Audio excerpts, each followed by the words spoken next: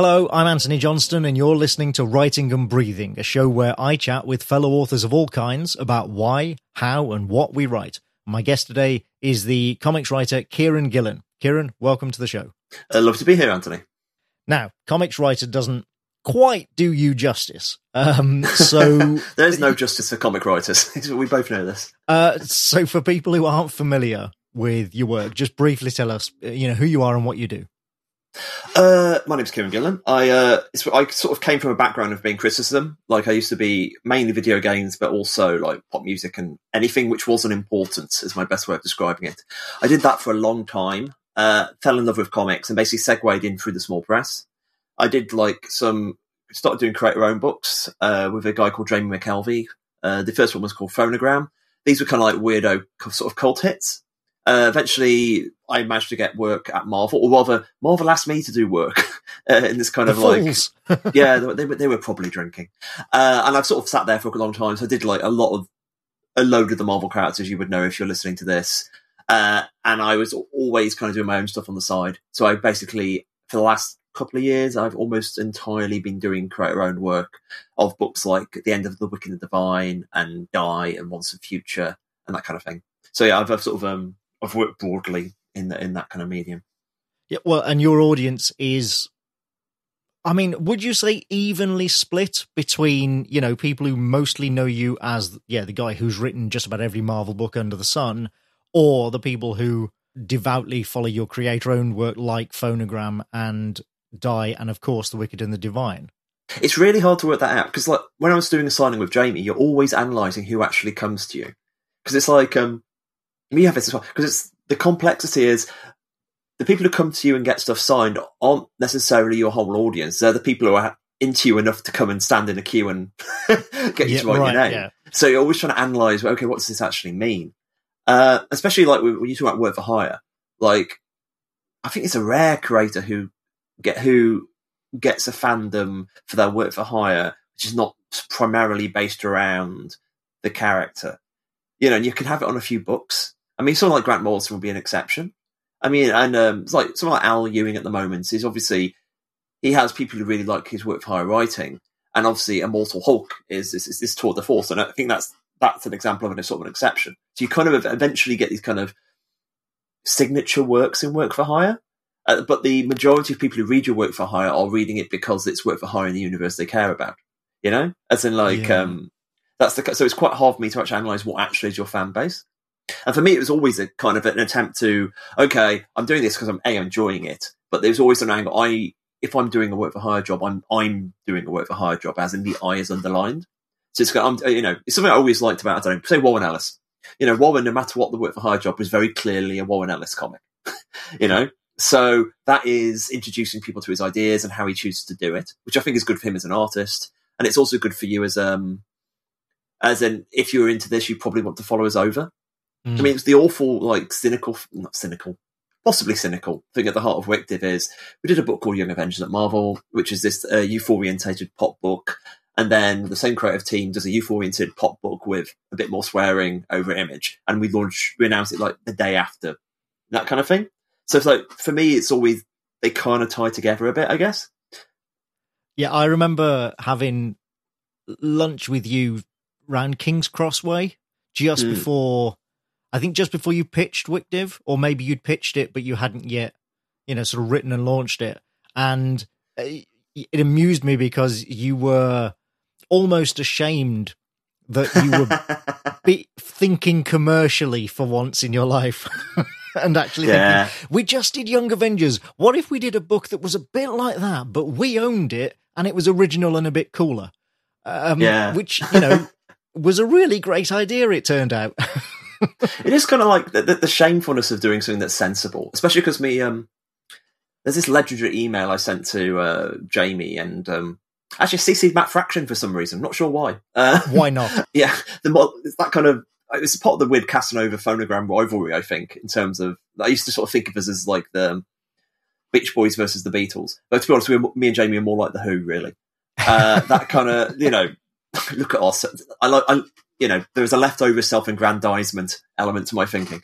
But the line in the middle that always sticks to me is, Jamie, for once in our life, let's be sensible. because especially Phonogram, for people who haven't read it, it's kind of a book about music and magic, and specifically how music can feel like magic. And it's about real music. It's very much grounded in the scene I was traveling through at the time. It is basically, as me and Jamie quite often put it, designed for like not really people who went to the comic shops in the mid-noughties, And of course that's an incredibly bad idea.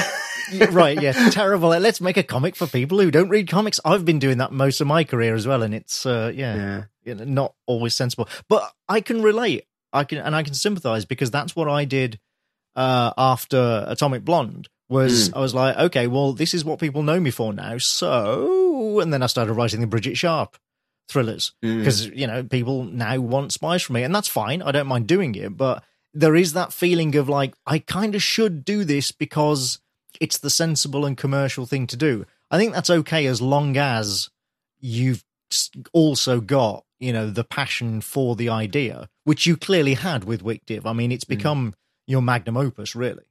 Yeah. I mean, as I say, it's always, there has to be something else. I mean, I'm mentioning Ellis again, actually. It's all right. It's not the first time he's come up on this podcast. I can imagine. I mean, obviously, us being of a general, I actually found Frightening. I've just been tidying up my bookshelves, and I found Frightening Curves. Wow. Which we work out what to keep and what to throw out, and we kept that. That's an important part of history. Oh, bless you.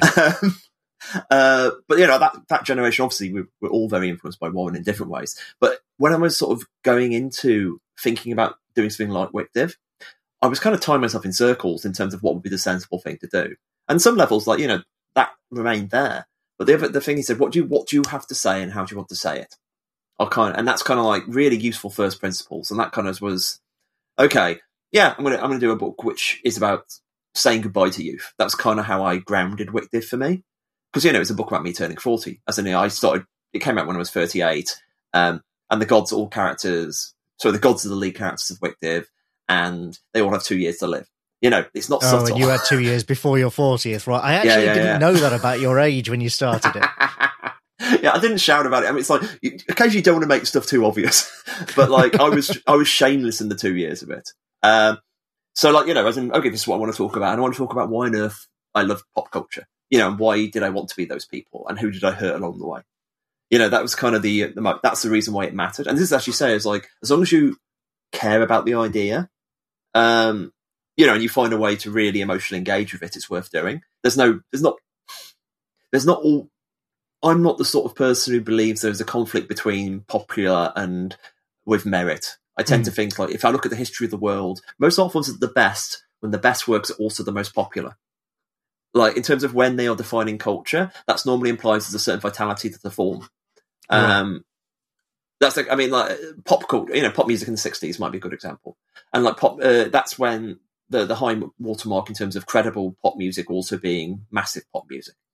And since then, as the genre has increasingly been mined, the interesting stuff moves to the margin. And that doesn't mean that interesting stuff is less interesting.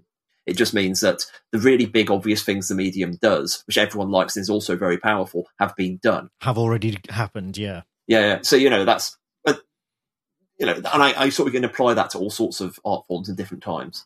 So that whole, I just want to go behind the reasoning for that for a minute, because that is, from a craft point of view, that is fascinating thinking about it, that the whole reason you chose These Gods Live for 2 years was because of your own personal and psychological circumstances. Because I always wondered why it was 2 years. It's such an arbitrary, and why not? I mean, it's fiction, so you can do whatever you want. It could have been 2 years, it could have been 3 years, it could have been 4, it could have been 6 months. But that's kind of what I mean, is I always wondered why you'd chosen 2 years. And because I didn't know that about your exact age when you started it, I had no idea. That's fascinating. I must admit, I'm not sure. This is a long time ago, and I was in an emotionally heightened state during the creation of Wictiv. That's what I always describe it as. So now you're going to tell me that you're not sure if you've got the ages correct. No, I've got the ages right. Oh, okay. But I'm not sure if the 2 years became before or after I'll make it 2 years, because the other reason to make it 2 years was actually what can we do that is actually mythologically sticky? Because 1 year to live, everyone's done that. Yeah. So 5 years to and live. 10 years to live is not urgent. That's like... Yeah, exactly. I mean, 5 years to live isn't really urgent. So 2 years is a good balance between the two. It's also something people don't often do. So in other words, if you say 2 years to live, people might say, oh, that's Wictive. If you said a year to live, that could be almost anything. That could be hundreds of works, yeah. Yeah. And the same way, the Sacrum, the 90 years, every 90 years the gods return. We don't use a century. We could, 90 years is a weirder number that, we can own in quotation marks. So like, that's part of the world building in terms of trying to make something that was ours. And there's a lot of like the thinking around me and Jamie. Okay, how can we make Wictive feel iconic? That's kind of like the showiness of that kind of thinking. So you're kind of having your cake and eating it then, because it's you're plugging into things that people understand: limited time to live, cyclical, almost a century or whatever events, but making them not quite fit what people expect, so that, as you say, so that you can own them and they can be yours. And if anybody else now does something that repeats every 90 years, inevitably people are going to go, well, isn't that Wictive? Exactly. I mean, that was always kind of making a new... As me and Jamie are just like really compulsive consumers of culture, and in terms, it's okay. Why did we fall in love with X? What is about bands? Or I'm looking at my Warhammer miniatures on the shelf. I mean, like before I was doing Die, there was another book I was working on with Stephanie, and that's ended up going in the back file because Die was a better idea. But like, at least part of that idea was me looking at Warhammer 40k, and it's like, why the hell do you care about 40k? Right. What is it about this that grips you? Yeah. Yeah, and then working out, okay, how can you do something a bit like that, which appeals to the same parts of you, whilst being a completely different emotional thing, and ours in a way, in a way which people wouldn't necessarily connect to 40k. So, like, Wictive was a process. Why do we fall in love with bands, and therefore, how can we make a comic that tickles those? You get the same as what would appeal to you. Right, I was going to say I had exactly the same thought process with Atomic Blonde. That was, back when it was called The Coldest City. It was exactly the same. Like, what do I really like? Well, I really like John le Carré style Cold War, sort of gritty spy fiction. Okay, can I do something like that isn't John le Carré? Turns out, yes, I can. But it was exactly that same thought process. It's about making something that you want to read yourself. That's the shorthand of it that I always refer to, is you've got to write something that you would want to read, because if you're not doing that, well, you better make damn sure that you're well paid for it. It's all like, I always find myself thinking, I don't know, this is one of the things I occasionally say to writers, and I think it comes across quite badly, so listen to it generously. I think my worst critique, the thing that most, especially when I read creator own work, is I read it and think, I do not know why that exists. Right. By which I mean, like, I can't understand why, apart from possibly money, why they would have chosen to write it. In other words, if it's just like too, it's not like, if it's something that a lot of it exists, might be a good way of putting it. So you think, it's got to be something you love, but also the kind of, why are you trying to, if you're making something and you're making something so similar to something that already exists, why are you doing it? What's the passion there? Right. Why are you making this rather than just reading the thing that actually is 99% like it anyway? Yeah, that kind of thing. Although sometimes that 1% can be all it takes to make the difference. Oh yeah, definitely. That's what I mean. That's why I phrased it, that question. It's very much my failing, because so immediately I go to really trying to analyse what really mattered there. Okay, what am I missing? My enormous response when reading work and I don't get it is to kind of, okay, before I immediately just reject it, let's kind of take apart my own prejudices here. What's going on with me? And then, before tearing into it, I guess. Yeah. Why am I having this reaction to this thing? Yeah. All right. So we've talked about kind of, Wictive's over now, so that's past work, as it were. What are you writing right now that you can talk about? It's weird because, like, I sort of dialed my work down quite a bit last year. As in, Wictive ended, my run on Star Wars ended, that kind of stuff happened. So I was ended up doing Die and Once and Future, and Die is an ongoing, but it's only really 7 or 8 issues a year because the gaps in the runs. And Once and Future is kind of like 8 or 9 issues a year. So that's by far the lowest amount of work I've ever done. Right, that's for an average, even an average comics writer, that's actually kind of a low workload, isn't it? Yeah. And my original plan was actually just to write the novel, use the space, and plus I still kind of have that urge. I was just going to write the first third of it and see how I feel about it. Because, I've got lucky enough the work's been successful, so I've got the financial space to consider doing that.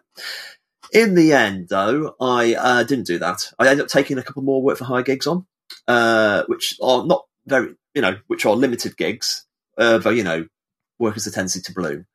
And there was something that interesting, and that kind of what attracted me to them was something I haven't done before. That was kind of the real appeal. I'll inevitably be talking about down the line. And finally, Ludocrats, which is a mini-series written by me and Jim Rossignol, who's a very old friend of mine. Asterix and Obelix meets the Meta Barons as a sex comedy is my kind of way I would describe it. So it's literally... That's a good pitch. It's just so different to everything else I've ever done. It's a comedy. It's phenomenally dumb. And it's kind of like, it's, those kind of weirdness for weirdness stakes book. They kind of often get the sense that they're being cooler than you, and people kind of often get rubbed up by that.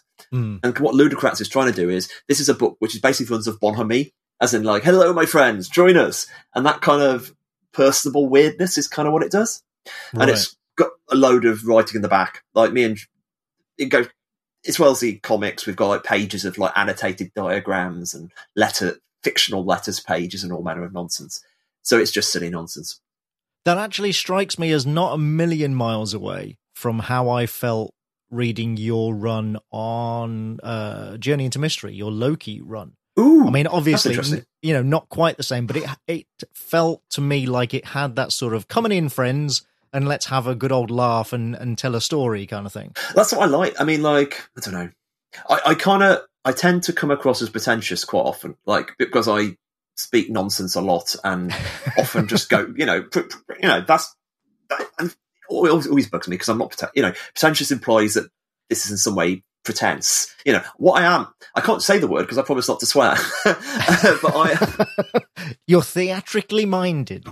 That might be it. That might be a way of putting it. But in terms of, but the other side of me it's absolutely is that, as in let's have a nice time together. So there is, I guess I can sort of see the connection. So in some ways, it isn't that far, but it is a sort of a pure burst of the sillier stuff in Journey to Mystery. I don't think there really should be too much shame about being a little bit pretentious or theatrical or whatever you want to call it in our fiction, because no matter what you're doing, even the sort of grittiest most down-to-earth kitchen sink drama writer, we are still writing fiction, and it is still intended to engage an audience, whether that's watching it on a screen or reading it in the pages of a book or a comic or whatever. That is, and even if we might have a very serious message behind it and a very serious reason for doing it, we are still trying to keep people's attention and engage them. And sometimes that takes a bit of stagecraft, a bit of sleight of hand. I don't think that's a bad thing. There's so much of being, I've got basically a working class background. So like, if you're brought up in a working class environment and you are, as you say, a theatrical bent or mouthy, you end up like having to apologise for it a lot. Or rather it's the actual self-deprecating, as in showing an awareness of the fact you are like this. Right. Well, you're seen as having ideas above your station, aren't you? That's that was certainly how I got it, because you and I have similar backgrounds in that respect. And it was, with me, the feeling was from other people was always that I was kind of getting above myself and that I shouldn't have such ambitions because I was just a working class kid from Birmingham. Yeah, and this is the reason why I get quite angry with myself in terms of being, the fact I do self-deprecate about the pretension. Like I shouldn't have to. At the same time, I'm also really angry because I'm very aware that, if I wasn't like, my family are mainly builders. And there's nothing wrong with being a builder. I've worked building sites, but like it is explicitly, if I was not like this, I would be there, and like, so that's the other part. So there's definitely a level of rage there as well. So I just say, what do you want to write? Whatever drives you, gives you. There's so much more stuff about trying to unpack why you are like the way you are. Is change possible? I think that's probably, if there is a theme that runs through, we've all got these themes that sometimes we're aware of and sometimes we're not. And if there is a theme that runs through your work, I think it is always people asking themselves, hang on, can I be different, or am I destined to follow this path no matter how much I try to step off of it? I would agree with that entirely. It's like, yeah, I mean, like, if I had to choose one, it would be that. And it's also what devices keep us as we are, and the societal means of control and how you buy into them and why you buy into them. I think all that stuff ties together. And it's like, if you looked at my work for hire, I don't know about, like, I think the people I wrote best were villains. Because they have that question, yeah. Well, Loki, I think, Loki technically is a villain, but obviously... Oh, no, definitely. Yeah. He has a lot of grey area, and he is a very multifaceted character. And I honestly think that's why he was one of your most popular characters, and that was one of your most popular books, for exactly that reason, because he was multifaceted. And yes, ultimately, he's a bad guy, but you can see that he's, throughout the whole thing, and not just on your run, but I think you did this very, very well. The character is always going, well, could I be good? Could I be a good guy? Should I be a good guy? Is it even possible?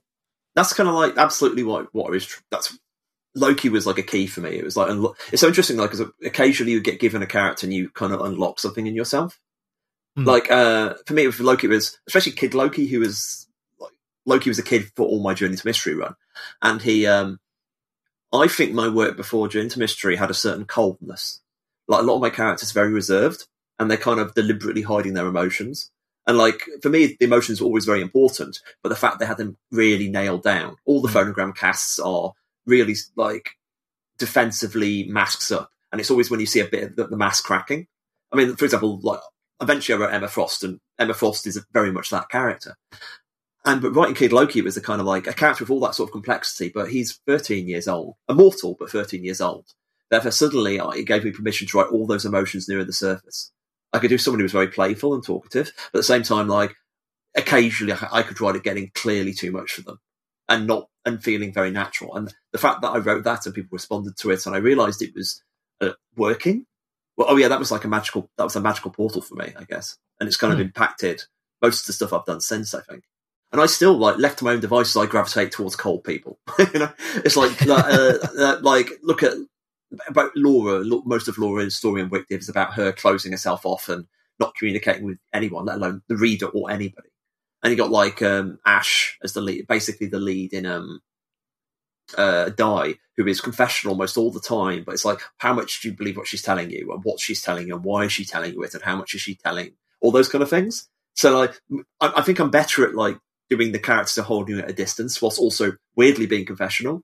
But the awareness of, like, I can write stuff near the surface, not surface level emotions, but write people's feelings near the surface. And that allows people to buy in easier. Because, feeling so much in fiction, at least me and when I read, is based around, I understand what this person wants and needs. I understand they're not getting it. And I understand why that is upsetting. And therefore you sympathise, yeah. Yeah. All right, well, how's this for a nice meta segue? That whole openness thing is one of the things that I find, that I admire and find fascinating about how you handle your public persona, and that's one of those things. We've all got one. Some of us try to keep it as close to our real selves as possible. Some of us don't, but we've all got one. You're laughing in recognition of people we know who are like that. But like I say, I'm not passing judgment at all. What I was going to say was that the way you handle it is you are really open about, not just about, what you're working on. I mean, in your newsletter, you will literally say, oh yeah, I wrote 10 pages of this script or whatever this week and 20 pages of this comic, and I've got this deadline coming up. You're really quite open about that aspect, but you are also very open again about your process and how your thought process. But you're not you don't have a problem coming on shows like this and saying the sort of things you just did about how you think through these themes and what your aims are, which some authors don't really like doing. It's different. Like, I swear, so much just comes from the critical background, and of course that comes from somebody who wanted to be in a critical background. So, in some way, I'm aware that I don't get to be a critic anymore in the same way. So I don't get to break apart other people's work in a way which is not always friendly to the work. I quite often write about people's work, but I rarely, I quite regularly write about other people's work. But what I don't get to do is, oh no, I really hate this and I think this is wrong. Because it's not worth my time. But I always apply those advice to myself, even if it's like stuff, and there's definitely stuff I do then analyse, oh, I see why that came from. It's not like everything I do is planned in advance, but I look at the work and say, oh yeah, see, I can reverse engineer the sort of what actually happens and why that works and why you are doing that again. And there's a bit like the public persona of a writer is really interesting. I mean, returning to Warren, like how many people did a fake Warren Ellis personality in the mid-noughties, I'll put my hand up. I went through my own, thankfully, mercifully brief, but period of doing it because, Warren was the coolest guy around at the time. Who wouldn't? I mean, it's like, he kind of invented a certain kind of voice. I think I did a column which is very clearly ripping off Warren for like Future at one point when the first version of Daily Radar was running, which was a lot of fun. But like eventually when it got to the point where I sort of decided that my thing's going to be I want to be as transparent and honest in public as I am able, which isn't always completely honest, but in terms of like I want to there's some level of like demystification as well in there. Like this is what I'm doing. This is why I'm doing it. This is where I think I am. I will, I'm lying to you enough in the fiction. I'll try not to lie to you here. Right. So that was a lot of the kind of, because this has got an interesting contrast to the theatricality of the actual delivery quite often, is that the actual, okay, you're going to get a lot of warts here as well. That's the other side of it, which kind of grounds me, or like grounds my public persona. And the other side is actually me just wanting to be helpful. I always think about, actually mentioning Warren again, Coming Alone, or like any of those early things Warren did, which were useful to people. And like when I did my podcast for a while, Decompressed, the thing was, okay, you're in a position now where a lot of famous, comic writers will talk to you. What would 23-year-old Kieran trying to get into comics want you to do? As in, what would be useful to What him? do you wish people had told you when you were starting out? That's exactly where I was coming from. That was going to be my next follow-up question was, is there an element there of giving back stuff, giving back this knowledge that, you and I and people of our generation, we didn't really have it. We started to get it from people like Warren, bless him. And Stephen Grant was very good about that as well in the early days. But really, there was not a lot of it around at all. And so, I publish stuff online. I know you do as well. You have your newsletter. I do podcasts like this where I'm trying to help people who are in that position, starting out like we were, to see behind the curtain a bit and kind of, answer those questions, as you say, that we wanted to ask, but there was nobody there to answer them. Yeah, absolutely. It's like it's amazing to think how much information has come in the last 20 years. I found myself I was doing an interview of. Did you read Writers and Comic Book Script Writing? Did you read that? Man, that is the book that got me into writing comics. Unlike you, I have been a comics reader since I was a child. I grew up reading them. I always wanted to make them. I always wanted to write them, as well as many other things. But it was one of the things that I always wanted to do. But I fell out of the idea of even trying to get into them until I read Writers on Comic Script Writing, and then reading the interviews in there with people whose work I'd enjoyed as a teenager, like Garth and Grant, and finding new people, well, people new to me anyway, like Warren in there as well. That was actually what got me serious again about writing comics. I think that's a very common response to people of our generation. Like I read, because it's something. I'm just true quoting what Warren wrote in those free listeners. Coming Alone was a column that Warren wrote, and in the middle of that, he did 3 episodes, I think, about how do you write comics, and he did that for 3 weeks, and that was my kind of basic how do you put a page together. And he noted there weren't many. There's more books circa 2000. Like when he was coming up, there was like 1 book, and it was Eisner's basically. Yeah. And when we were there was starting to be slightly more, and Writers and Comic Book Script Writing was absolutely the one which was just useful. I read that so many times and I absorbed it, and it's basically like 10, 11, 12 kind of like interviews with creators. When interviews with creators done in series mode are rare, and it was a wonderful, complete compare and contrast. Like, I don't know, you went through it and you saw all these different writers, and you found yourself thinking, I disagree with this guy, I agree with this guy, yeah. or which one am I, or which one am I most like, and triangulating your ability to think about the process. That was a hell of an influence to the book. Well, and as you say, it was done seriously, and that was, extraordinarily rare at the time, which seems absurd in this day and age. But at the time, all interviews with comics writers basically stemmed around who would win in a fight, Thor or Hulk. Have you ever wanted to write Spider-Man? Stuff like that. It was not, there was almost nothing about craft and process and methods and what do you do each day when you sit down at your desk, and how do you outline a story, and how often do you talk to your editor, and things like that, which seem incredibly prosaic, but nobody was asking those questions. And so, yeah, as you say, when a book came along that took the craft seriously and asked those questions, we devoured it. Yes, 100% that, in terms of, there's definitely some degree I'm trying to put stuff back, and I said there's part of paying stuff back, what would be useful. And the other side is just the critical brain of it.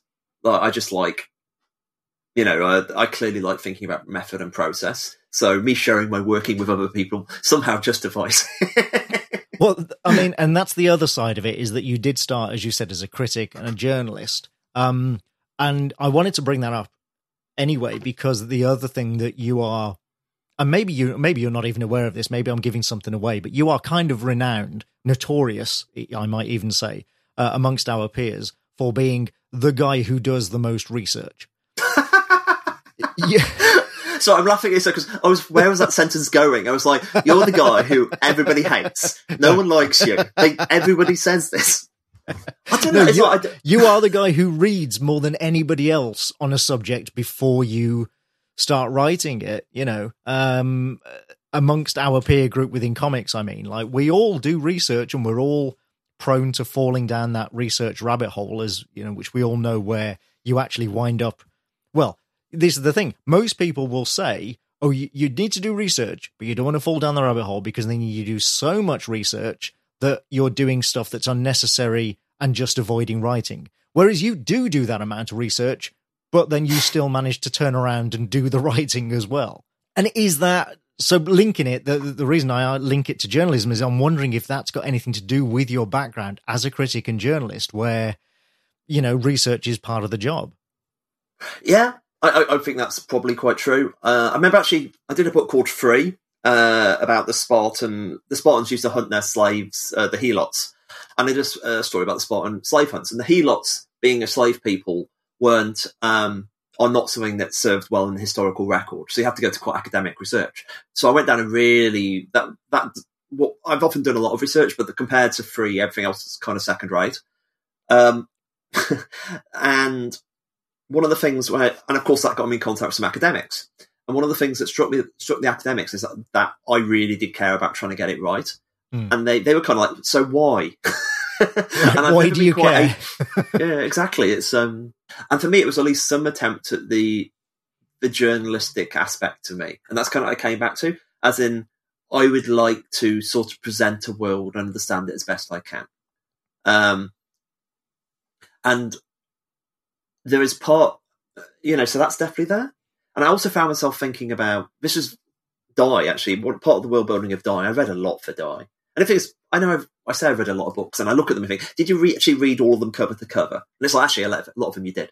But like, there's always other books you bought which you've only read 3 chapters of because of the relevant ones or whatever. But with Die, there's a thing I got from like thinking about Tolkien. Like, Tolkien is like my founding, pre-teen influence, and he's somebody I spent a lot of my years angry with. As in, like, I love to, you're angry with somebody because you love them so much. That the kind of, because you've grown and, they remain who they were. And I used to, like many people, take the more cocky and epic poo position of just, it's a kind of mockery of the various bits of socially problematic bits in Tolkien. It's based upon all manner of stuff. But, when I was researching Die, I had 2 things. One thing, which was I got to see more as a human being. And therefore, I was able to forgive the problems of the work, realising as a response to Tolkien's life, I can go along with this. But the other thing I got is the reality of Middle-earth is interesting. Like, Middle-earth is kind of real in a way which few fantasy books are. especially like including some of the people who actually like will insult Tolkien. Like there's a weight to Middle Earth which is kind of weird. At least part of it comes from the fact it was so, and not even over-researched, it was languaged. You can argue that Middle Earth is an excuse for Tolkien to do his fanfic languages. Well, there are scholars out there in Tolkienic languages, in, the Black Speech and in Elvish. There are literally academics who have written PhDs and stuff about this and who get hired for their knowledge of Tolkien's languages. I'm pretty sure you can't say that about any other fictional world. Exactly. I mean, there's such enormous, and what I think that it gives it a weight. And I found myself thinking, especially with Die, that, Middle Earth is a fantasy world is created by a linguist. And I remember, I think it was Robin D. Laws talking about who designed the RPG designer who designed Glorantha. I forget his name. Greg Stafford. Oh, yeah. Greg Stafford, that's a world designed by a theologian, basically, or somebody who's trained in religious, and Die is a world designed by a critic. Die is explicitly, I am taking 20 aspects that went into the RPG and explicitly dropping them onto a world, turning the Hegelian tension between them into the wars. But it's literally deconstructivist, yeah. Yes, but I've turned that into fiction again. And, it's a critique, but now I've actually turned the critique back into fiction, and now it's a living world and that.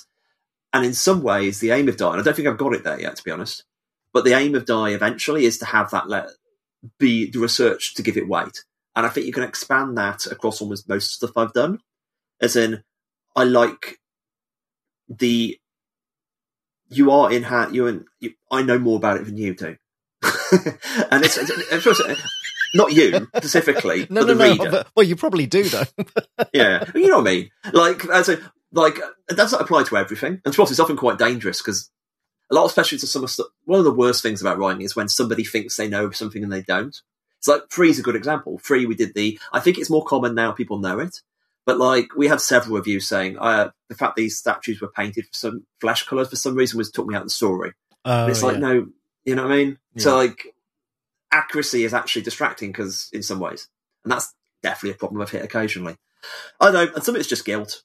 I mean, I must there's part of me that would have loved to end up in academia. I think that's the more positive side. The other side of being in comics is if I'm not, how much work do artists do? So if I'm not and especially if I don't feel I am actually doing not even the same amount of work, but a comparable amount of work, I somehow feel I'm just phoning it in. Right. But it's I definitely do varied amount of even it was the future was deliberately me trying to write a light book, and even that I've done more research than I should have. Can I also just point out that you quite blithely used the word Hegelian, and then you wonder why people call you pretentious? It's the right word. So, I mean, with all of this, okay, let's just quickly get into, literal process and method for a bit, because with all of this, how detailed are your outlines? I assume you do outline before you start writing. The good answer is they vary. It's occasionally it's, let's go, Wictiv's a good example. Wictiv, at the start of Wictiv, I had two things. I knew the end. I didn't know everything about the end, but I knew the final image I was used and the final lines and the actual point we're heading towards. I knew the rough length of it. I knew the cliffhanger for every arc. I knew what the arc would be characterized by. And there were 10 arcs, was it? Or 8? 9. 9. Including the specials. Right. Yeah, 8, including a specials arc, which doesn't really count. So you essentially had a waypoint for each of those to go, this is the big cliffhanger at the end of that story. Yeah, and I also know, due to the nature of the cliffhanger, I know the terrain. As this is jungly, and this one's a deserty, So that's, in some level, at the start, enough to hold it together. At the same time, the other thing I did in Wictiv was I had the characters' arcs. As in the supporting characters, like Baal, how Baal's fate is something I knew from the first issue. And you know what's happened to them, what their fatal flaw is, how that will delineate, and how that will end up for most of them, not all of them. So in other words, I had their material for each of the gods. So the process of actually writing was I did a fairly tight synopsis at the start of every arc. Not always a one-for-one, but it's this is what's going to happen in each issue. And I basically took the material I had from the characters' arcs and the material I had from the structure of the arc itself, I can't use the same word for both. I took what I knew about the characters and what I knew would have to happen in that 6-issue chapter, and turn that into a singular entity. I don't often do a type plotting for more than one arc ahead. That's interesting, because I'm the same, actually. When I was doing Wasteland, I never did a tight plot of more than... I waited until I came to, okay, now I'm going to write the next arc, and that's when I would do the detailed outline of it. And before then, all I had, as you say, were kind of waypoints of, well, this is roughly what the arc is about, and here's where I want it to end. But that was... That's exactly how I work. Yeah. But I didn't have those character arc details like you did. I mean, so even then, it's like there's stuff. It's worth stressing. Stuff changes so much. It's like where Lucifer ends up in Wicked is not where. I can sort of tell on some level. I knew I would need to leave that open, and I would find a solution. In terms of like my Wicked plan, right? Deliberately leaving yourself a hole. Yeah, exactly that. In fact, the whole kind of I've sort of viewed the final end of the year of Wicked in my original plan as solving the equation. There will be at this point there will be things in motion, and some of these things. How will the other stuff become something satisfactory? And so Lucifer, Cassandra, Baphomet, they were three people who are pretty open. I never really knew. I didn't know where the three of them were going to end up, and they are probably in the last arc the three, apart from Baal, probably the three biggest beats. In terms of they're all big. Oh, very interesting. Because this is the things that people say, people get confused between the idea that you plan everything in advance versus, I know everything that's going to happen, but at the same time, everything is also built by going there. These things are all both true, because this is something that everyone else will also say, in that if you actually plan everything in advance, A, your brain don't work like that, and B, it'll be just typing. Well, the only way to literally plan everything in advance is to write the whole thing out. And once you've done that, what's the point in doing it again unless you're going to revise it? Exactly that. So here's a question then. Because that sounds like a method where you have a certain amount of confidence in your ability to execute on the fly. Is that different to how, when you started out, do you plan more or less than, say you did 10, 15 years ago? I'm doing a face now. Great podcasting. Yeah, it's like, imagine me just sucking my gums here at this point. I'm not quite sure. I think I do less, generally speaking, but more in recent past. As in terms of the last 6 months, I kind of, when my work dipped before, when I got just down to Die and Once and Future, and obviously a bit of Ludicrous, I had some space, so I kind of ended up doing some quite big work. Like I researched a lot and did, I broke down Once and Future's next arc. So I did quite a lot of work on both those arcs to get them nailed down. Plus, I've written one of the work for hire things. I've just handed in a 10,000 word Bible, which is quite a big Bible. God, man. Yeah, for no reason. It's a work for hire gig. Why would anyone do that? I'll tell you what, I did. So the problem, I'm actually trying to do less work better. My basic plan at the moment, which is one reason why I've left more space to do more of the kind of world building, messing around stuff. Because this part of the weird thing about Die. I mean, that's the other thing I'm doing, is that I was writing this whole RPG system off the side of Die, and we just released the second manual of that. So the whole thing is about 100,000 words now in terms of what I've released for free. Mm-hmm. Why would I do that? It's a novel. Yeah. So that aspect to me ties into all this stuff sort of comes together. And for me, this actually goes back to my previous talking about Tolkien. This part writing the RPG for Die was a device to allow me to think about Die some more. As in the whole world, how it could work, what sort of aspects. So in the same way the Wick did, we had a playlist. And my fifth ended up 500 songs. And I'd list it on shuffle like a tarot deck. So in other words, these songs tying to different characters and moments in the story, arranged in different sequences, allow me to think about it in different angles. And just by listening to the podcast and walking around, I was working, or at least thinking about the larger metastructure of Wicked. So that is to Wicked, the Die RPG is to Die. And this leads back to a question about research. And I think the reason why I do so much research isn't just because I plan to use it all. It's basically an excuse to think about the topic. As in if I'm researching Arthur and reading Arthurian stuff, I'm thinking about Arthur generally, and Arthur generally, and also Arthur specifically as in my story. I think those things all sort of ties together. So yeah, these are all methods to make yourself examine the issue from different angles. Yeah. I mean, it's definitely that's definitely it, I think. Yeah.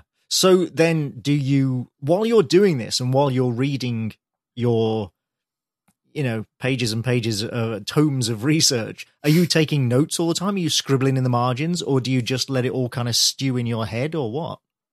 I do scribble in the margins. That's the kind of I tell you the worst. If you find my books, they're marked all over. The stuff I actually read for fiction, if I'm reading in a Kindle in an electronic form, it's normally stuff I'm reading for pleasure, or occasionally it's fiction. Oh, because you can't scribble in the margins. Yeah, exactly. As in, there's some stuff I read for research in Kindle, but it's rarely stuff I'm going to read for deep research. By which I mean, like something like Playing at the World, which is this amazing history of the RPG, had to be in physical, which is hard because it's about the size of your torso. It's amazing. Also, it's like 5 books tied together. But that needed to be because I needed to doodle. There's other stuff which is okay. This is lighter. Good example. I was reading Stevenson's Jekyll and Hyde, and that's something like, okay, I can read that on Kindle. Yes, this is relevant to RPGs, and it's relevant for Stevenson was like an early war gamer. He actually exchanged gaming write-ups with H.G. Wells. Like they used to write their games back and forth to each other. Talk about two, father of the modern romance, father of modern sci-fi. Massive nerds. Both weird gamers. Literally. I mean, this wonderful image of Steve. I'm not sure this is going to go into die, but Stevenson played war games with his nephew up in the attic room he was in, and anytime anyone came in, he was so embarrassed. Oh wow! So imagine Stevenson was hiding his stuff, as opposed to H.G. Wells, who appeared not to care. Right, H.G. Wells is absolutely. I'm doing this. I'm going to write a book. I'm going to publish a book about it. It's going to be great. Right, but when you're reading Jekyll and Hyde, you're reading it to get. That's more so. This is what I'm taking from this anyway. That's more about absorbing flavor and feel and atmosphere, and not literally going like, "Oh, look at this sentence here," and underlining and highlighting things in that way. Whereas when you're reading non-fiction for research, you are more about, "Oh, this is a really interesting bit that I should get in somewhere." Definitely that. I mean, occasionally you do get something I do need, especially with Dime, occasionally scribbling that. But if you're reading a fiction book, you probably maybe take one. Okay, I've hit the quote I need to use. If it's just one quote, I can write that down. I mean, it's much more interesting about the feeling and the idea of, okay, what did this mean in the time it's coming and what's actually your take on it. But occasionally you do get a fiction book which is so relevant to what I'm doing that you do get in paper. But yeah, there is that kind of. I mean, you can make notes on a Kindle, but it's so slow. Yeah, it's not. Yeah. It's not the best system. So, okay. So walk us through, you've done your research, you've done your outline, you sit down and you write your script. What's a typical writing day like for you? I should quickly dive in. The amount of research I do is limited, will expand indefinitely until I need to write it. It is that kind of... Oh, you're one of these people that you keep researching while you're still writing? Yeah, that as well. But also the fact that the thing that will make me stop researching or stop it, because I'm not researching hardcore the whole time. Ideally, like the Wicked specials, you take about 6 months to research them, or a year in one case. But it's also, that's alongside all the other reading. It's coming up. In about a year's time, I'm going to have to write a Bronte issue of Die. And, okay, I'll start reading some Bronte stuff. And, it all sort of works in around the edges. And it only really stops when Stephanie needs a script. So, right. That's the reality of my approach to research. Because sometimes when I'm researching something, it's not because I care about the topic. It's not like I do comics about stuff I don't like. So it's something I'm like, ooh, tell me more about, I don't know, Parisian tunnels or whatever. To go to the question, I have a standard day. And the reason why I have a standard day is I know when I'm breaking it. No, I'm the same. I have my ideal day and I hit it more often than you might think, but not every day by any means. At the moment, I go to the gym 3 times a week, Monday, Wednesday, Friday. Friday often breaks. If not, I'll do a run at the weekend. After doing the stuff after that initial stuff, I will try not to do any email before it. This rarely happens. I normally do something. I will get my pages. I try to write at least 5 pages per day before lunch. That's, if I write more, great. If I, write less, it's not the end of the world. Occasionally that's swapped in for other forms of creative work. Mm-hmm. For example, like writing a new synopsis might go in the morning occasionally, especially like before Christmas. But that kind of, okay, and that's basically 25 pages a week, even on a bad week, a script a week. That's kind of the basic intellectual structure of issues. The afternoon is used to everything else, which includes answering emails, probably some synopsis writing, notes to editors. Also, this is the bit where I think I'm a bit different to most writers, polishing the drafts I've written in the morning. Oh, on the same day? Not on the same day, as in I will take whatever draft needs to be done and polishing it. So in other words, it's normally when I finish the entire script, I'll go back and polish it all. And my polishing is often quite heavy. Like my first draft script can be, you talked about having a draft zero. I wouldn't say my what I count as like that page will do for the morning is a draft zero state, but occasionally it's not far away. And especially because the more nowadays, since I'm using Scrivener to write most of my scripts, I'm kind of like a 3D printer. Like I'm bouncing around the issue a lot. Oh, you're like me. You write in layers. Yeah, exactly. Yeah. Exactly. So I'm aware, like that, and that's especially when if I've got the very basic structure of the whole issue down. Scrivener is like flexible enough to move stuff around. I move stuff around so much more now than I used to. And then when I actually polish it, it's a case of like I can actually, even if the script may not be written, I can now see the script and they're actually filling a lot more in. So like what I think in terms of word count, I suspect most of my writing is done in quote unquote one of those afternoons when I'm polishing. But the actual real work is all done at the much rougher stage. Yeah.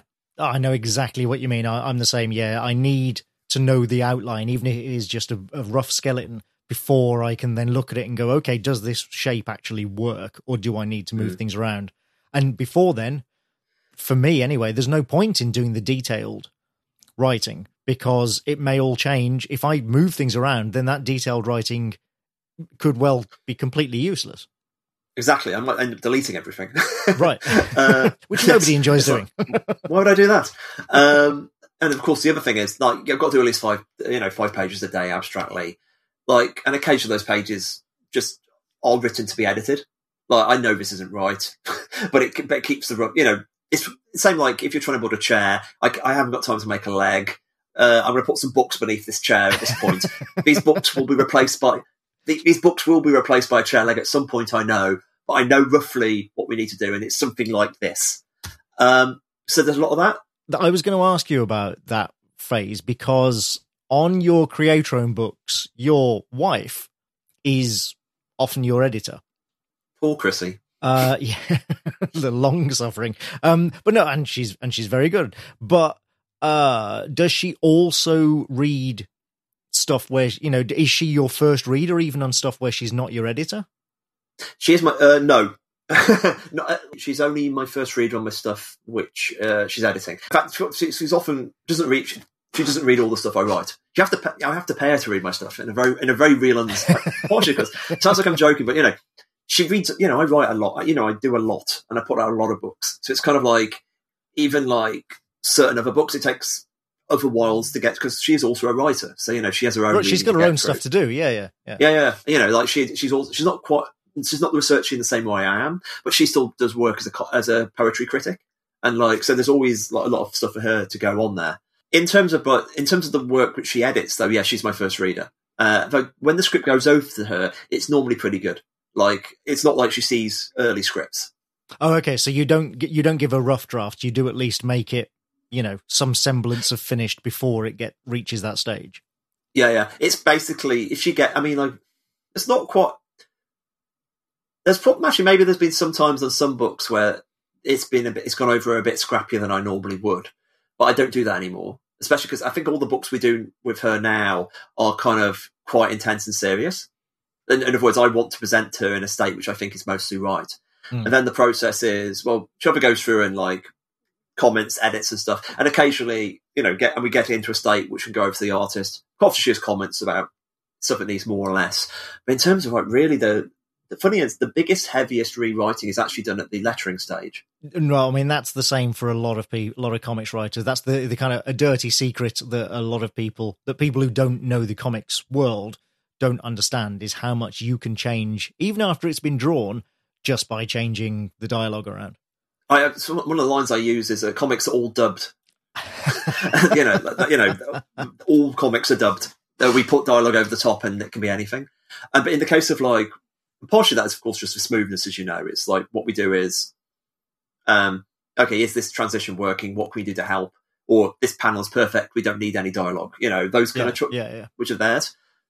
Which is cross stuff I handle quite well by myself. The stuff which like I do with Chrissy is very much more okay, doing it almost word. It's like you sort of tell Chrissy's got a background in poetry, and that this is tight reading.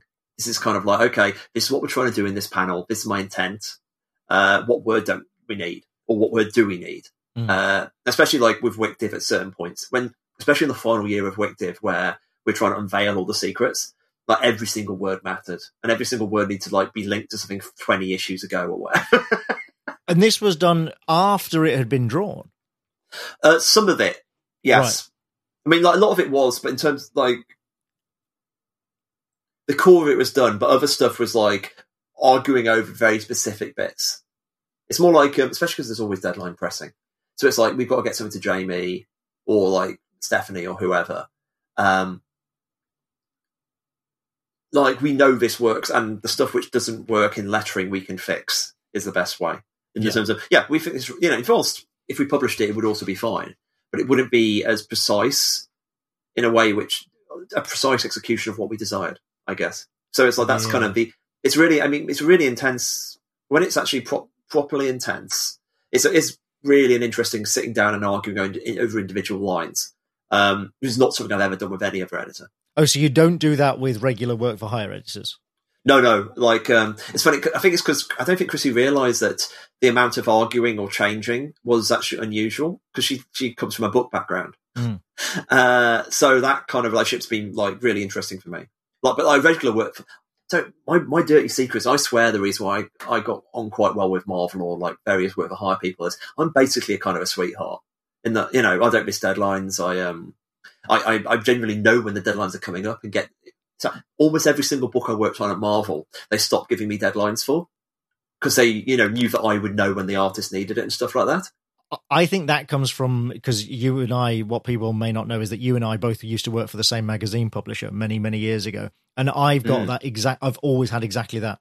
And I'm sure that it comes from being in magazines, is like, I am the guy who will proactively email editors and say, when do you need this by? I just want to make sure I'm giving myself enough time. And editors fall on their knees and praise me to the heavens. And I'm like, this is just, I'm a professional. What do you expect? But apparently this is not normal. Yeah. I mean, stuff like I have weaknesses. I mean, I definitely need a good editor, by which I mean, even because my spelling is a mess. Like, and I don't notice, like, there are things I just don't notice. Like, in a way which, there's dyslexia in the family. I don't think it is dyslexia. I think it's something else. But there's some things I just don't do right. So you need a good copy editor, yeah. Yeah, I definitely need a good copy editor. But otherwise, it's it completely comes from the magazine Times in terms of awareness of the actual how books are made.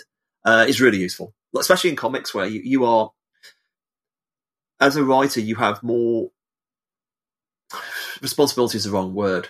But like, no, but I know what you're reaching for. You have more influence over, and a little more autonomy, really, over what the whole final package looks like and how it's put together than in just about any other medium. It's true.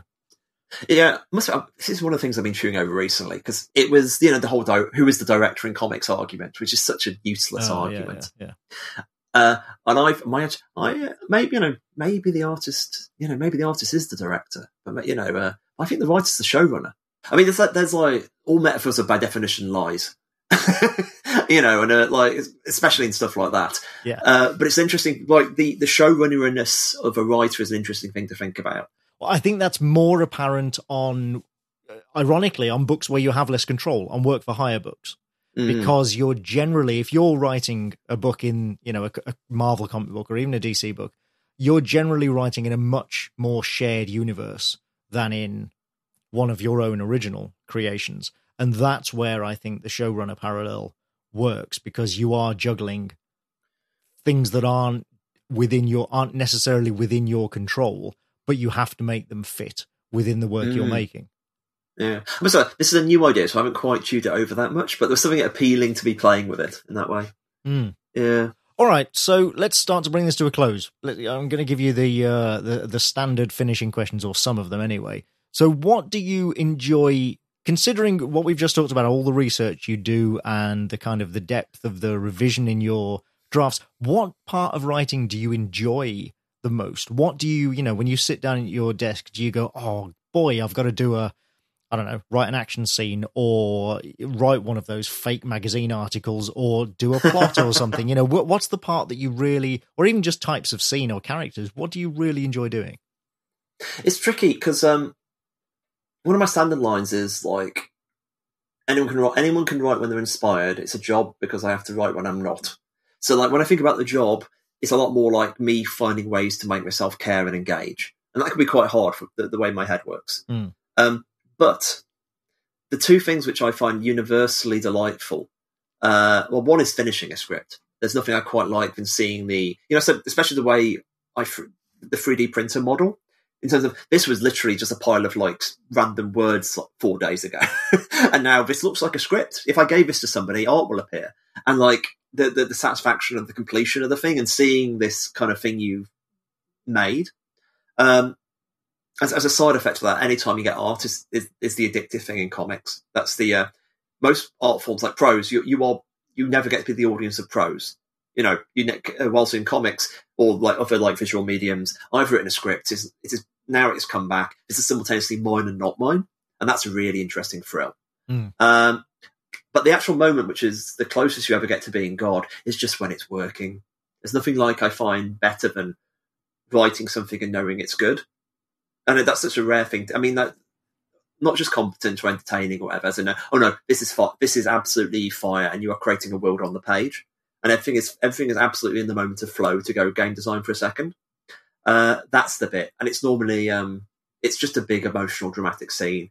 One of the things I regularly say to people, because my books have a tendency to make people cry, or people say that anyway. And when they come to my table, what I almost always say to them is like, the first person to cry. Don't worry, the first person to cry over this stuff is me. Like when I'm emotionally engaged in something, I know it's that is it. And I guess the other small thing is just the idea. The idea is the easiest thing, but when you're just having like the novum of joy of, oh wait, this, and you can't, it came from nowhere. It's just putting one thing together with another.